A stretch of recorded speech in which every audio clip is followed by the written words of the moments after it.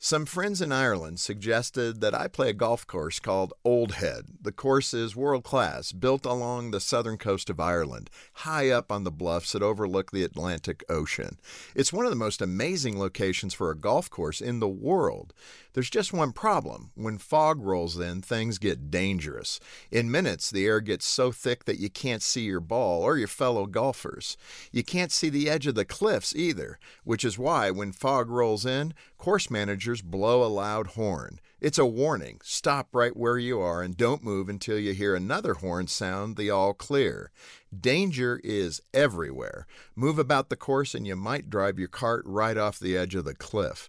It's a good thing to have someone who watches out for dangers that we can't see for ourselves, no matter how smart or wise we are. None of us has life all figured out. We all have questions about something, about marriage, about parenting, about our career or our health.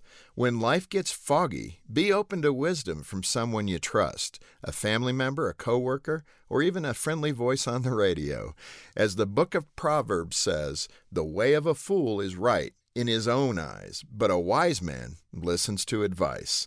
Sooner or later, we all need someone in our lives who knows things that we don't, who sees things that we can't, and who watches out for us. For more to help you thrive, visit FocusOnTheFamily.com. I'm Jim Daly.